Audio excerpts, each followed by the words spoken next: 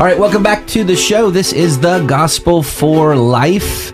You look like you wanted to say something. Are you waiting for the cymbal crash? Because the music is going right now. And Russ pointed out before that when the music, the old intro was here, it was the cymbal crash when his name was given. Yep.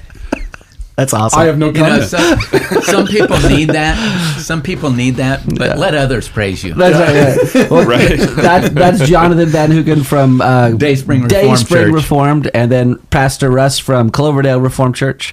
And then we have a special host with us today, Ryan Hempel from Treasure Valley. I get it wrong every time. RPC.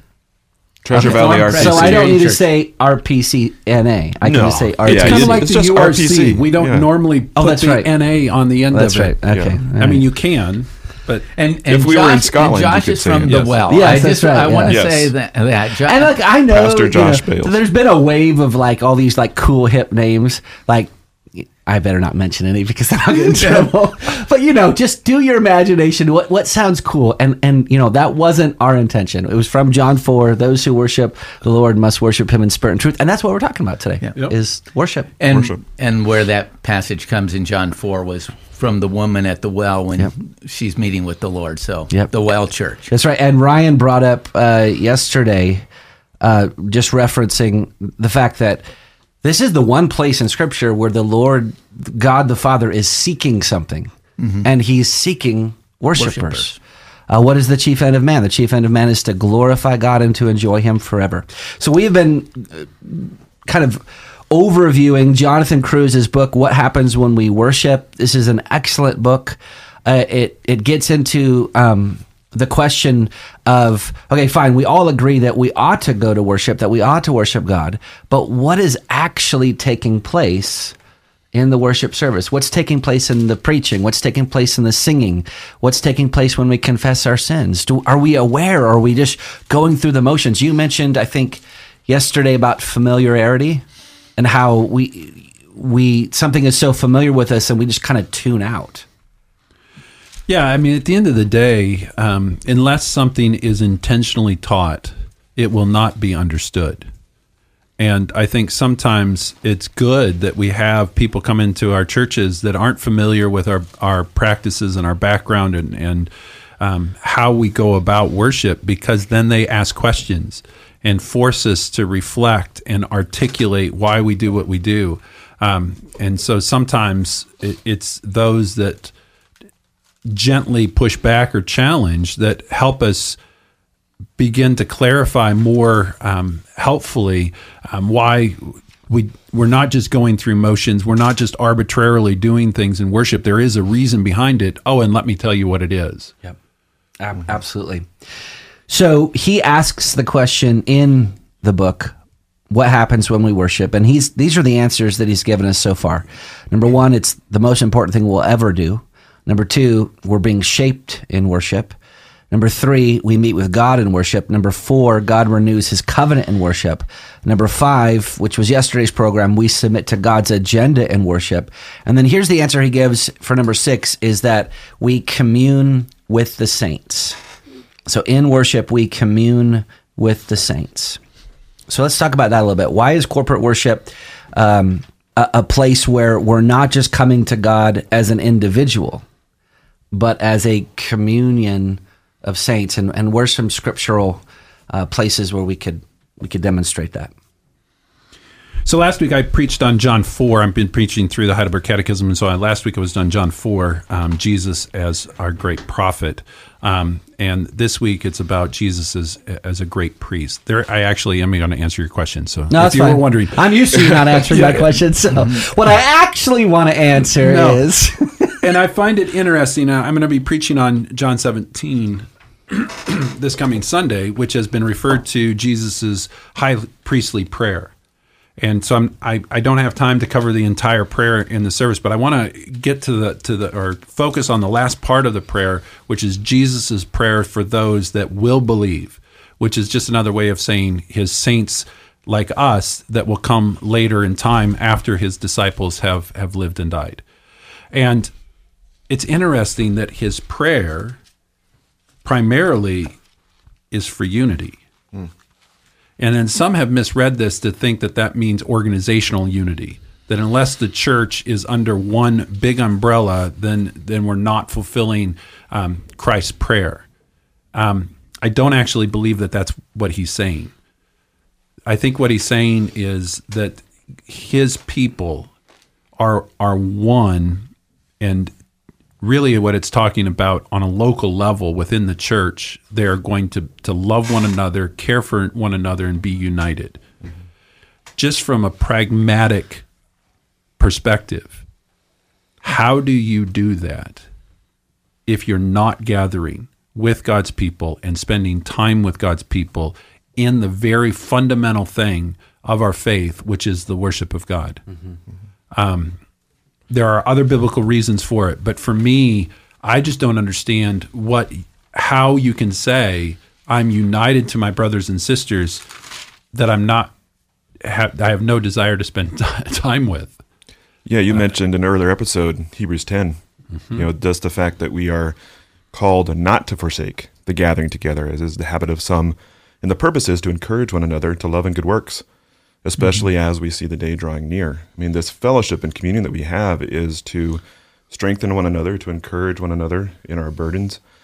Also in Colossians chapter 3, verse 16, let the word of Christ dwell in you richly in all wisdom, teaching and admonishing one another in psalms, hymns, and spiritual songs, singing with grace in your hearts to the Lord.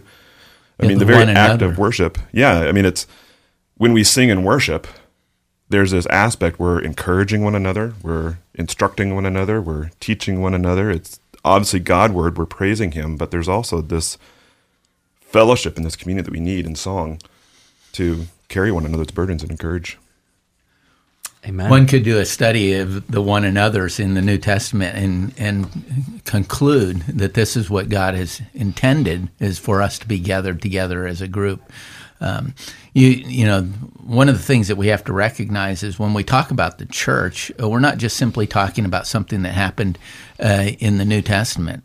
God has one people of God, whether old or new. The Old Testament people of God were looking forward to Christ's coming. The New Testament people of God have looked back on Christ's coming. Yeah. But He has had one people, and instructive for us are the things that they were told to do. Yeah. In Psalm 122, I was glad when they said to me, let us go up to the house of the Lord. And he talks about why he's going up to the house of the Lord. For my brothers and companions' sake, I will say, peace be within you. For the sake of the house of the Lord our God, I will seek your good. And so there's this one another. There was instruction to come together in God's word. We've mentioned about how this is a very individualistic age. And for the person who says, well, I don't need to gather with the saints to worship God, I can worship God on my own, I would just say theologically, that perspective doesn't tell the truth about who God is. God is communal in himself, Father, Son, and Holy Spirit. And you go back to Proverbs 8 and other places in the scripture, and you find that God is actually rejoicing and delighting in his own company, in Father, Son, and Holy Spirit. So to think that you could just worship God individualistically, it lies about who God is. Yeah. Jonathan mentioned the whole one another aspect, and I don't say this to be goofy, but several times in the New Testament, the epistles will talk about that we greet one another with a holy kiss. Yeah. And I'm not saying that you need to go to church now and kiss everybody that's there. I actually am not opposed if you do. But what it really is Pucker saying... up, buddy. There's a holy handshake, too. Appropriate affection. There is affection between brothers and sisters in Christ. Mm-hmm. That you're not indifferent to the church family. Yeah. There is a strong relational tie, so strong that the desire should be that you want to greet one another with a holy kiss. And so there are holy hugs and holy handshakes that aren't happening in the Church of America because we, like Josh said, we're so individualistic. We're going to church to get what we want out of it. And we forget that part of that, Psalm 133 says, behold how good and pleasant it is when brothers dwell in unity. Mm-hmm. And this whole idea that you're coming together as God's people, mm-hmm. because you love God, which then means you deeply love one another. Yeah. And that aspect, I think, is missing in so many churches. And I actually think it's no small thing. I think it's profound that we're missing that relational love and unity and communion that really truly puts flesh on our relationship with the triune God. Well, we're talking about individuals, how there's so much individualism. But one of the words in Scripture, saints, it's never used in the singular. It's not Saint Jonathan, Saint Russ, Saint, you. It's saints together. Who's you? Is that? That's them. His name is Josh. Fill in the blank. It's saints together. The whole thing comes down to we're saints together. We're a people together. Psalm 100. Make a joyful noise to the Lord, all the earth. Serve the Lord with gladness. Come into His presence with singing. Know that the Lord, He is God. It's He who made us, and we are His. We are His people and the sheep of His pasture. My favorite is Psalm 87. The Lord loves the gates of Zion. That's the place where all the people of God gathered, more than the dwelling places of Jacob. So the dwelling places of Jacob is where individual families worshipped. He loves that. He's for individual worship. But God says He loves the gates of Zion more than that. We use that as a call to worship last Sunday. We did too. Nice. Maybe I'll use it this week. Let's give it air high five. There you go. I think one place too that's maybe not explicit, but the fellowship and communion is implied is when Paul closes out the armor of God in Ephesians. He asks for the church to pray for him that he would have boldness to speak as he ought, and that's always been a comfort. One, that the Apostle Paul needed prayer to be bold to speak as he ought. But it also shows there's this communion and fellowship that he is relying on, and he's asking to be praying for him. Amen. I mean, I think there's a reason why the one of the images of the church in the New Testament, one is the body, that it has to function all together. Yep. And two, that it's a family. And I mean, I'm probably a little bit extreme on this, but I have actually just said recently from my pulpit that I really don't like it when people say things like, that's my work family, that's my school family. I said, there are actually only really two biblical models of family: your nuclear family, your actual biological family, and the church. Yeah. You can talk about other organizations, that there's a community there's other things, but it's not a family.